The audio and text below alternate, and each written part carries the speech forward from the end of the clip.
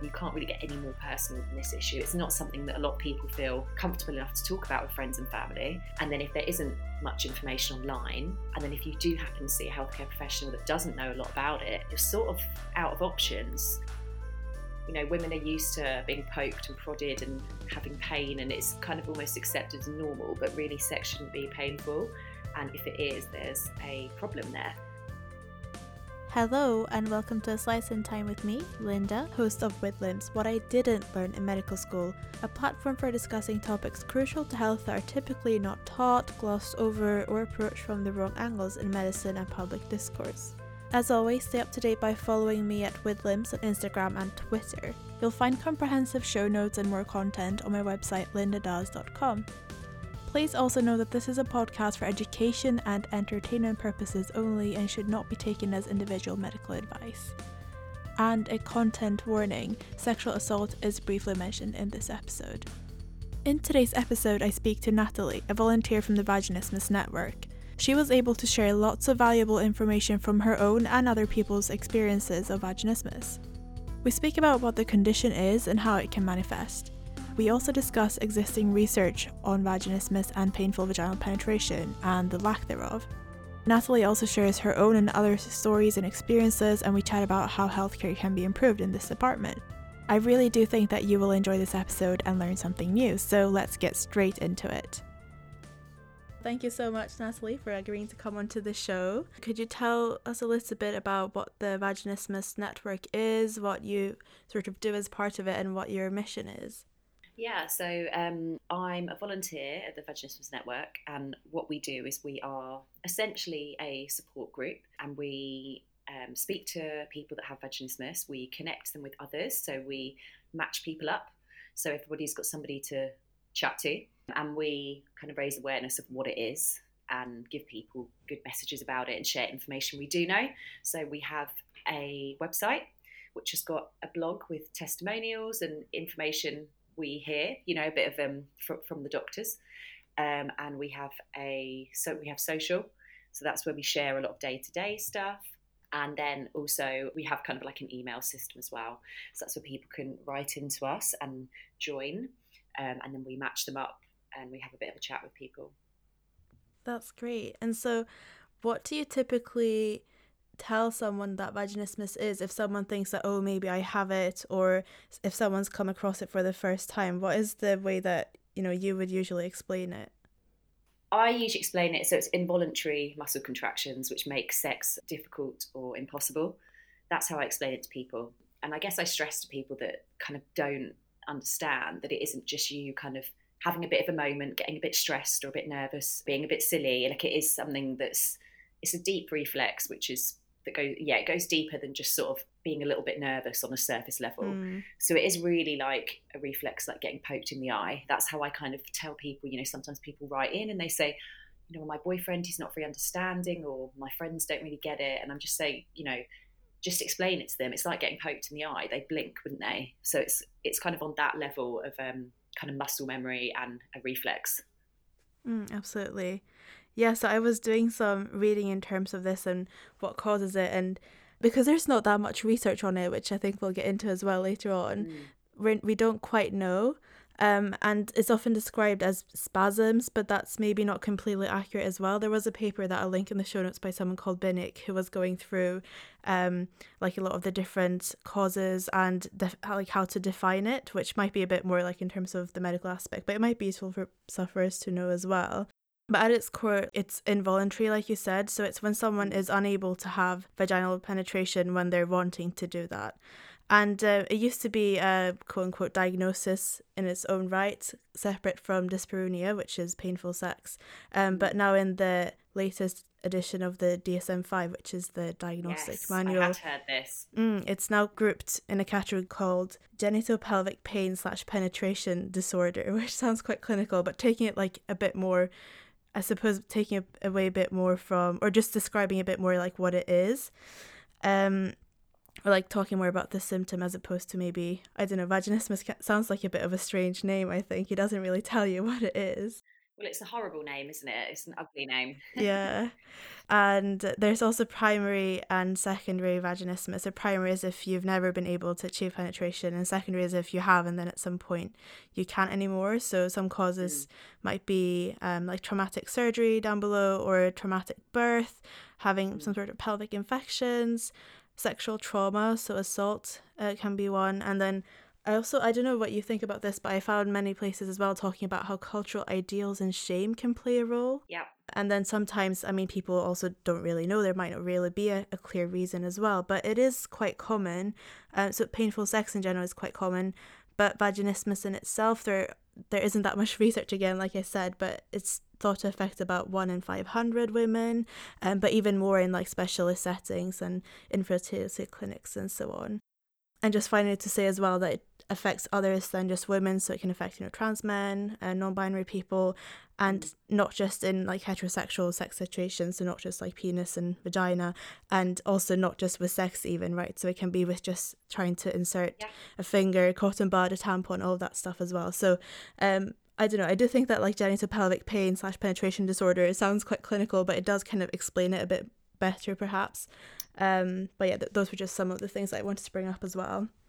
I mean, it's interesting you say you think it explains it better. Maybe in terms of the acronym or whatever, but I think it's interesting it's been essentially lumped in with something else, because they are two different things. And it's almost like, I don't know, for me, just on a surface level, it seemed a bit of a step backwards, lumping them in together under one umbrella. I guess as long as within that umbrella they're explained properly as separate conditions, because it is separate dyspareunia, it's not the same thing. No, that's true. I suppose maybe it's like kind of trying to recognize it, but then like you say, it's also important to have, if you don't identify with like some of the symptoms of, for example, dyspareunia, then I suppose it is important to still consider vaginismus as well. And ultimately that's just more of a like a clinician's tool, but you need to be listening to what people are saying as well, and not focus too much about labeling it, because ultimately that might help a bit in terms of managing it. But yeah, for sure, I hadn't thought about that, so no, thank you for bringing that up. How does vaginismus typically manifest? So I know that you've shared in a blog your own experience as well, but I'm sure that as a Vag Network volunteer you've come across lots and lots of different stories, so there must be some common symptoms or experiences that people have. Is there anything that people themselves or medical professionals should be looking out for, specifically ask for, or maybe be concerned about if someone is presenting with or talking about? Well, a lot of people talk about kind of a brick wall. So basically it being impossible, something that's just, basically its penetration is impossible and it feels like a wall. Or I'd say just, well, really, it shouldn't be uncomfortable. If it is, there's a reason for that. And I think that's where a bit of the issue lies, is that I think for a long time we've sort of, women are used to being poked and prodded and having pain, and it's kind of almost accepted as normal, but really sex shouldn't be painful. And if it is, there's a problem there. It's a tricky one because it is, psychosomatic. So I think sometimes people don't know what to do, because, does it cross over into psychiatry? Like, whose problem is it? And it's one of those things where it is a tricky one to diagnose, because I kind of got checked out and I was told, there's nothing wrong with you. It's kind of, it's essentially, yes, technically it is in somebody's head because it is psychosomatic, but it's not as simple as that. So I think I wouldn't send somebody away because sort of anatomically they're fine. If you're experiencing pain at entry point, I would say, if it's deeper inside, that might be another issue. But I suppose vaginismus is, it's difficult or uncomfortable or painful kind of at entry point. And the brick wall, that is like a common feeling. People have these feelings like, is it too small? Or is there kind of something wrong with me? Or is it just, I'm too tight? That's the sort of things that people might come and say to a doctor, which obviously isn't true, because it's very stretchy and it should accommodate everybody. But that's the sort of things that people would come and say to their doctor. They'd say, it's really, really painful, or it feels like I'm too small, or it feels like a brick wall. That's kind of the symptoms. It can prevent like the physical act of, for example, inserting a tampon or having penetrative sex. But how does it impact people further than that as well? Because I think that's something that people might not really think about. Well, it can have a huge impact on people, because it's something that can start off small and if not worked through, it can go on for years and years and years. And most of the people we speak to, this isn't something that gets sorted out, so to speak, straight away. I'm kind of I'm not the youngest, so we do speak to teenagers as well. But on the scale of things, we do speak to women in their 60s. So I'm on the younger end of things. And even for me, it took 5 years-ish to kind of get to a point where I was happier with it. And that was being quite proactive and confident as well, and not having any other baggage around the issue, which some people do anyway. Like people go years. And obviously, the longer it takes, it has more of a psychological effect. It affects people's whole lives. It affects their relationships. They don't want to get into new relationships. They feel like something's wrong with them. They feel like they're not good enough. They feel like they can't fulfill sort of the normal, duties of a boyfriend or girlfriend that others would. It can have a huge impact. And also, it's the confusion. It's also feeling like a lot of people feel quite alone with it as well, because there's not much research out there. Yeah. They feel like it's a problem that they kind of have to deal with on their own because they're not given much help. Yeah, so I suppose it's quite isolating for a lot of people, because also, as it's so unbelievably personal, I mean, you can't really get any more personal than this issue. It's not something that a lot of people feel comfortable enough to talk about with friends and family. And then if there isn't much information online, and then if you do happen to see a healthcare professional that doesn't know a lot about it, you're sort of out of options. So I think it has a huge impact on people. And also, I suppose, feeling like it's essentially your fault, like it's something kind of in your head that you're just obviously, overthinking it, making something into a big deal. There is a sense of, I think I felt a sense of responsibility. I felt kind of, this is my little problem that I've kind of got to sort out. I didn't realise that it was a real problem that could have been worked through with a healthcare professional. It kind of almost seemed like a mental block that I had to get over, and it's more than that. Yeah, so how old were you when you first came across the term or the condition?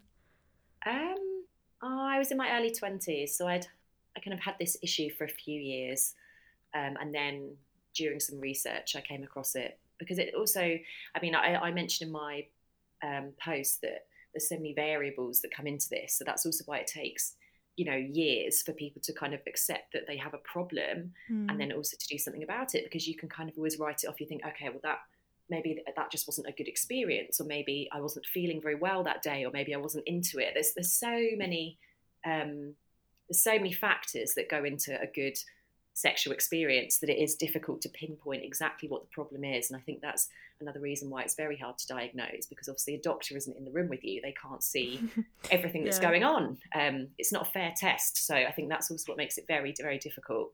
And you kind of almost have to, for me, it took years, because I almost had to rule everything out. Because you think, oh, maybe I wasn't that attracted to that person, or maybe it's just because I was young and I, just lost my virginity at that point, or maybe there's a lot of factors at play, and it gets to a point where you think, okay, we've actually been through everything. This is actually an issue. Yeah, I think it's so good that you were saying that I mean, it's a shame, of course, that some people don't reach out until they're in their 60s, like you said, but also reassuring to hear that there are teenagers as well that are coming across this information earlier. Because I suppose, like, being a teenager in general, I mean, it's a critical time in anyone's life, and then feeling like something isn't working like it should, and then going to a healthcare professional, you need to have a lot of confidence. First of all, just to talk about these things, but then also to stand your ground and say, like, I really do think something is wrong, and not just have it dismissed as well. Yeah, but it's tricky to do that, isn't it? Because you don't want to argue with somebody that knows a lot more about bodies than you do and has years of experience. I think that is what's difficult. When you get told there is nothing wrong with you, you kind of feel like a bit of a hypochondriac, and you go home.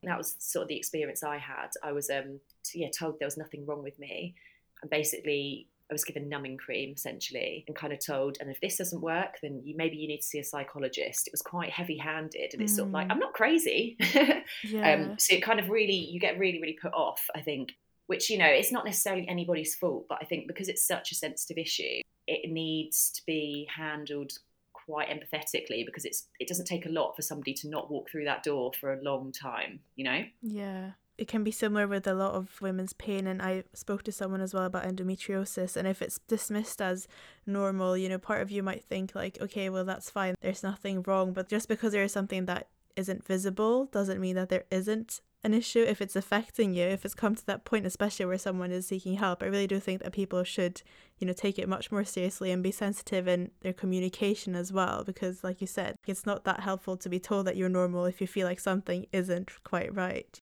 Yeah, and especially, and I mean, really, the telltale sign is in the examination itself, because clearly, I know some people are funny with examinations, and you can find them quite painful in the cold light of day, having a speculum. I mean, a lot of people will have a bit of discomfort, but really, if somebody is in a lot of pain and really struggling in the stirrups, that should be a sign in itself. Because when I went to see somebody about it, my examination was unbelievably painful. They had to use like a smaller speculum, and I was only young, but I thought, doesn't this kind of show the context of why I'm here, how painful I'm finding this? No, for sure. And there are health risks that come with it too. If you can't, for example, have a smear test, which is important to monitor, your risks for cervical cancer. I did come across as well on the Vaginismus Network website, there is a page talking about having a smear test as well, which of course is important, but can be quite difficult if you're not comfortable with that and if it's painful. Yeah. It can affect people wanting to have children as well. So I think there's like a high proportion of people in infertility clinics having vaginismus because they're struggling to conceive because of that as well.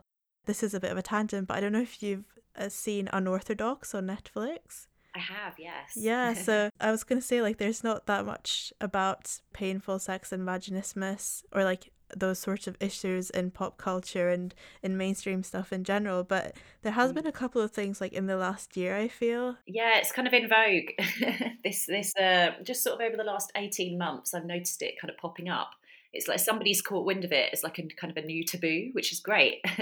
So it was in Sex Education. Yeah. I can't remember the actress that plays it, but the character was Lily in Sex Education. Yeah. I think in series 1, I got really excited because it came up, and it was really, really good that it came up. But it was interesting because the storyline was that, essentially she was feeling a bit stressed out, and he took her for a bike ride, and it was all better.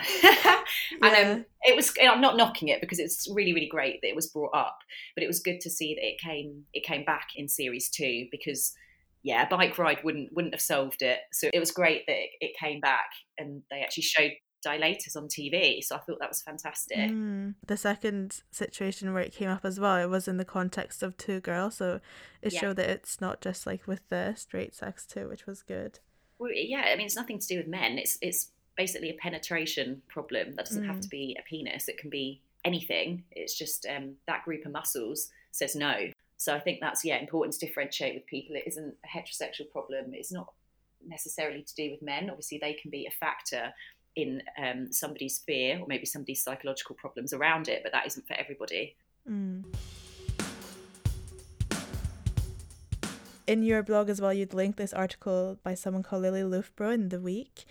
It did mention vaginismus and the gap in research between men and women's psychosexual disorders. Yeah. And how female pain is typically just accepted. We're told that it's normal. I'm sure that, many doctors would be like, oh, well, that's to be expected to have a bit of pain. Yeah.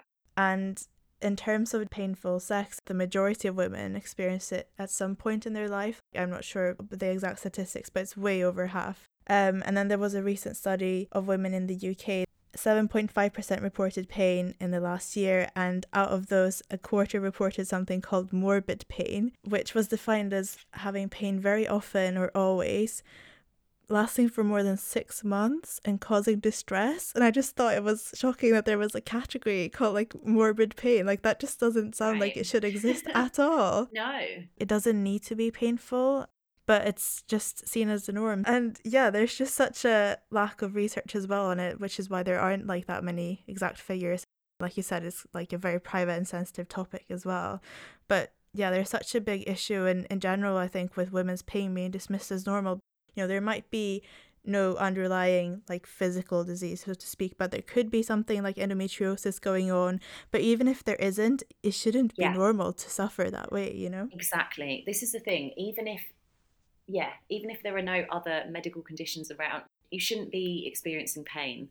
So I think having a happy sex life is important. And I think that's where it does get interesting. So for some women, they actually cannot get pregnant because of vaginismus. Other people, it's kind of a sliding scale, I suppose, like anything. Other women, I suppose, such as myself, when it was worse with me, I would have been able to get pregnant. Somebody essentially, very crudely, would be able to force it, and that would happen. But that doesn't mean that that is okay for me. No. So yeah, technically, my body would still function as a female in the correct way, but it doesn't mean that I'm going to have a nice ride on the way, which is not good.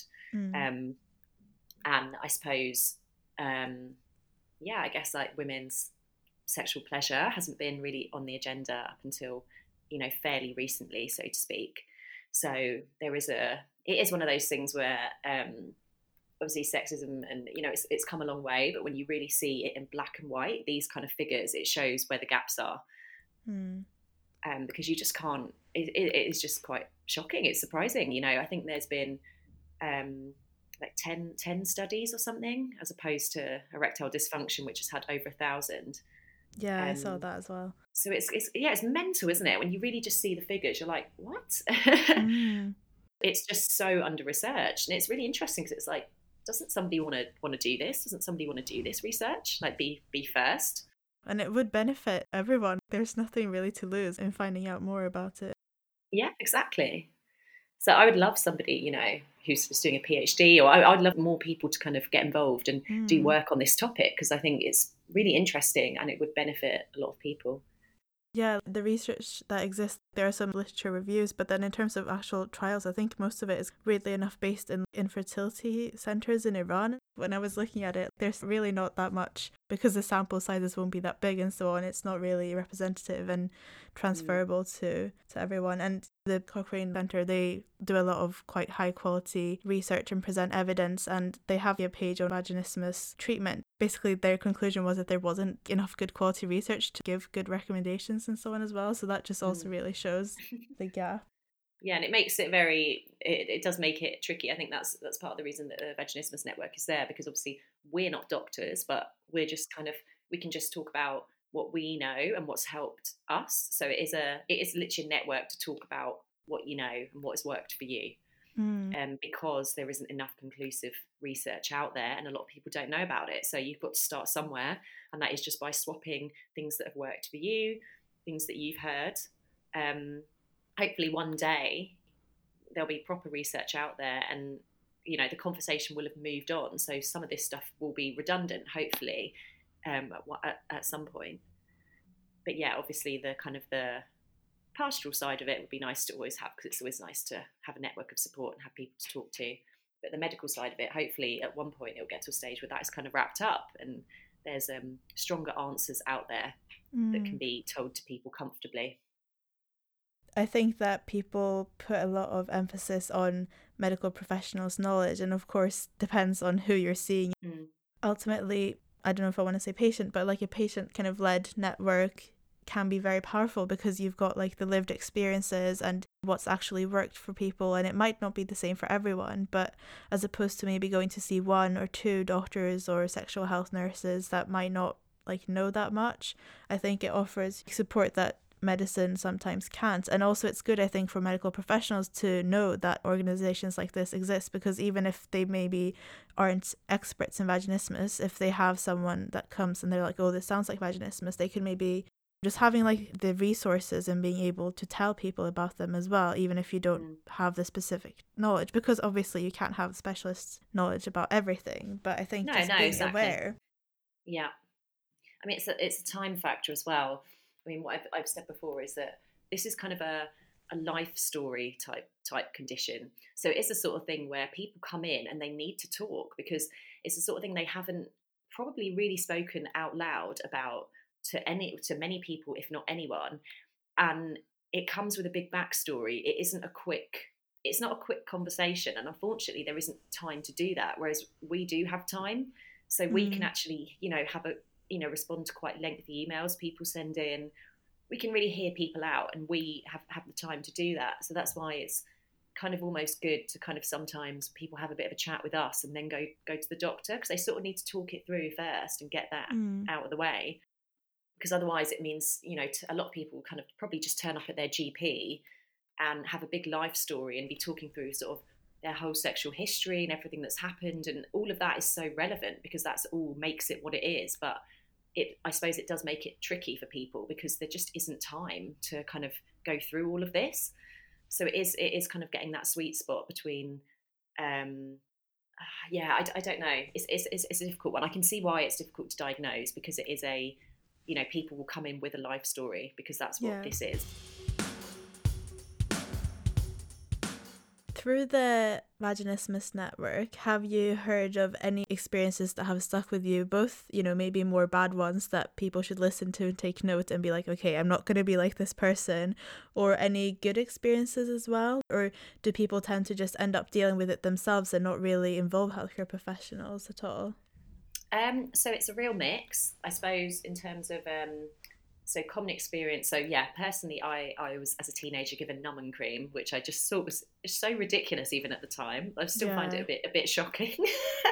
But there's I think a lot of people have mentioned that they've been just sent away to have a glass of wine and loosen up, or just to kind of chill out, loosen up, don't worry about it, kind of thing. So I think there's been a lot of people kind of being dismissed in that way. That just emphasizes that it's the vaginal penetration that has to be the kind of the center of it as well. Yeah, it's just it's funny. It's quite funny, really. We had, well, on the more shocking end of things, we did have somebody, and her testimonial is on our blog. She actually, I won't go into too much detail about this, but she did actually have surgery. So I think she had the area widened is the wrong word, because it shouldn't really need to. It just doesn't need to be widened. But she did. Yeah. She did have surgery, which was, quite sad to hear about, because that is never a direction anybody should be told to go in, and just not necessary.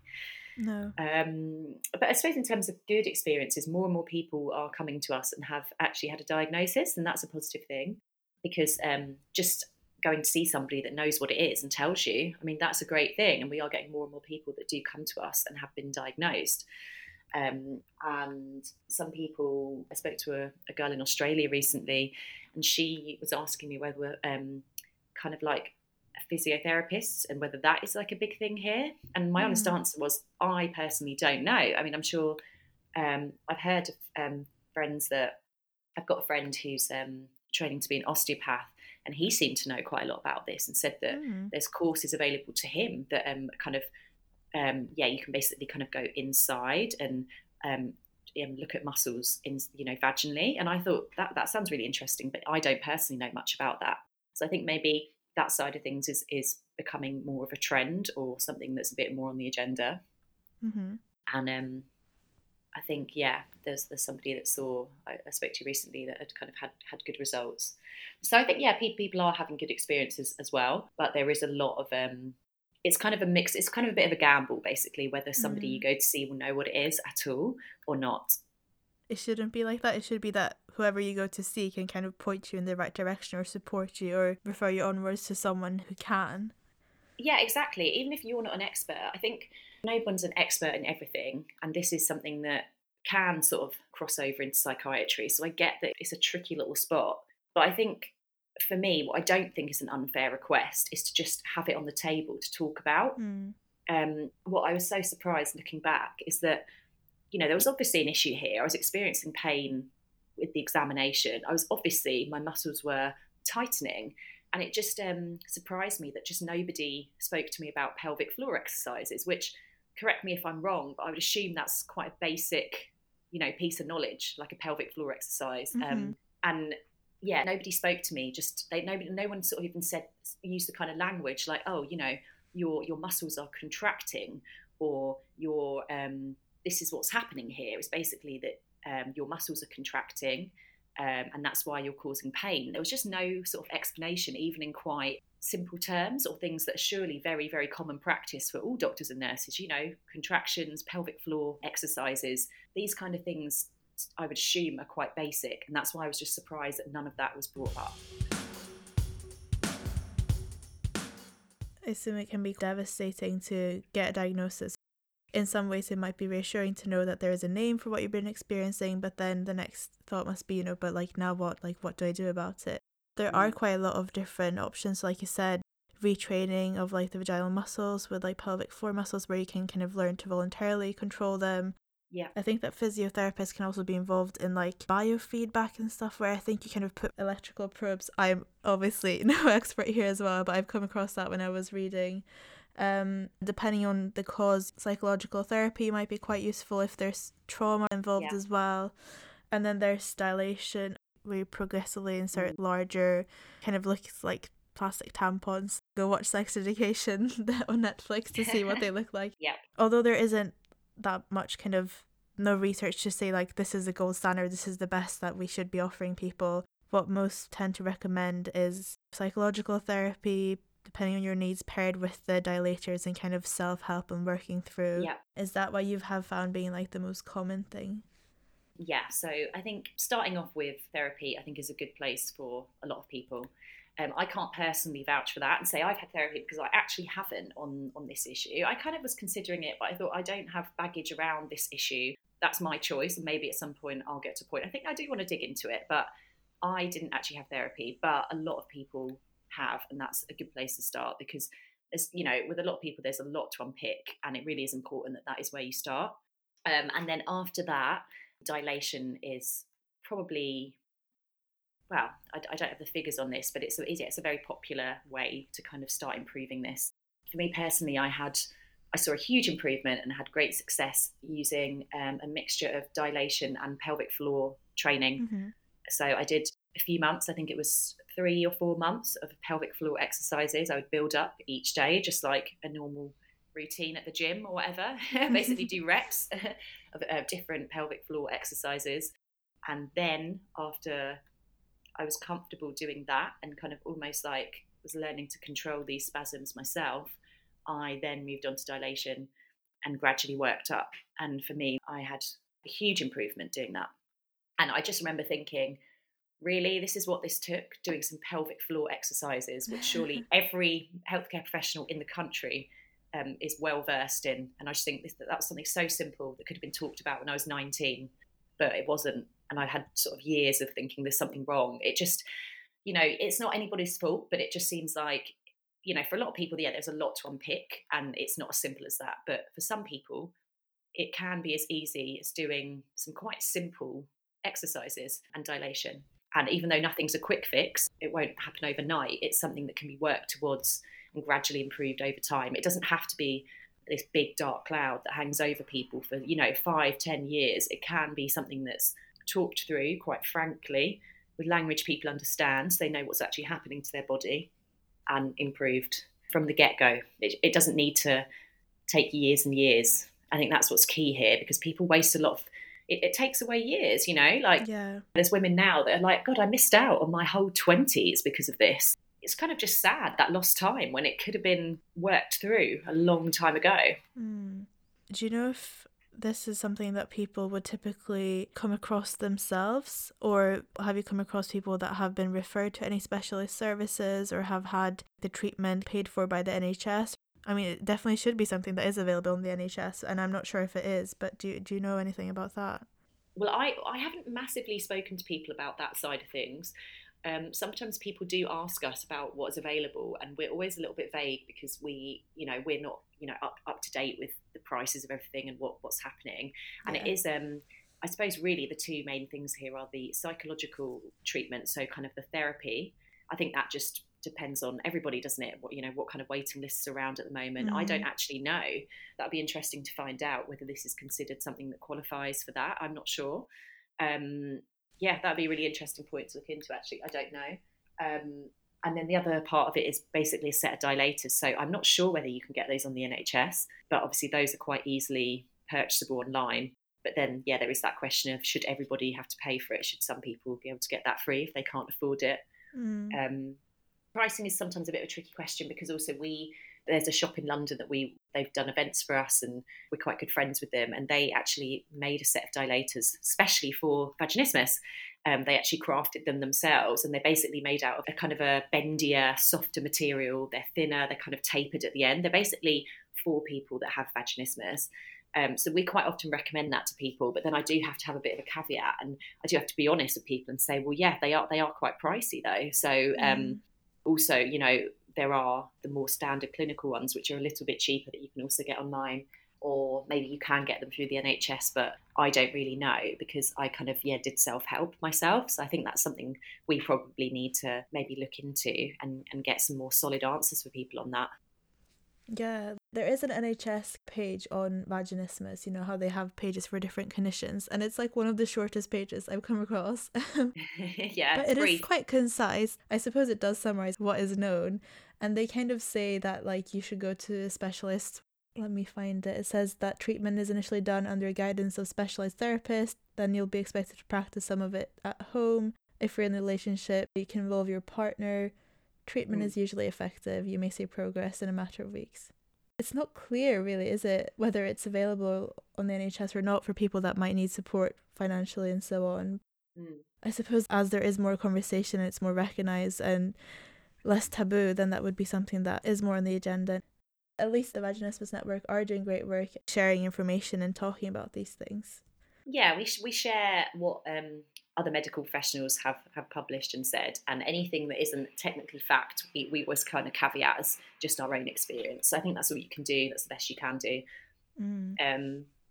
Yeah, it would be cool to get to a point where we have more stuff available on our website, like more studies and things that have been published if people can and do want to read those. So it'd be good to kind of start sharing what information is there.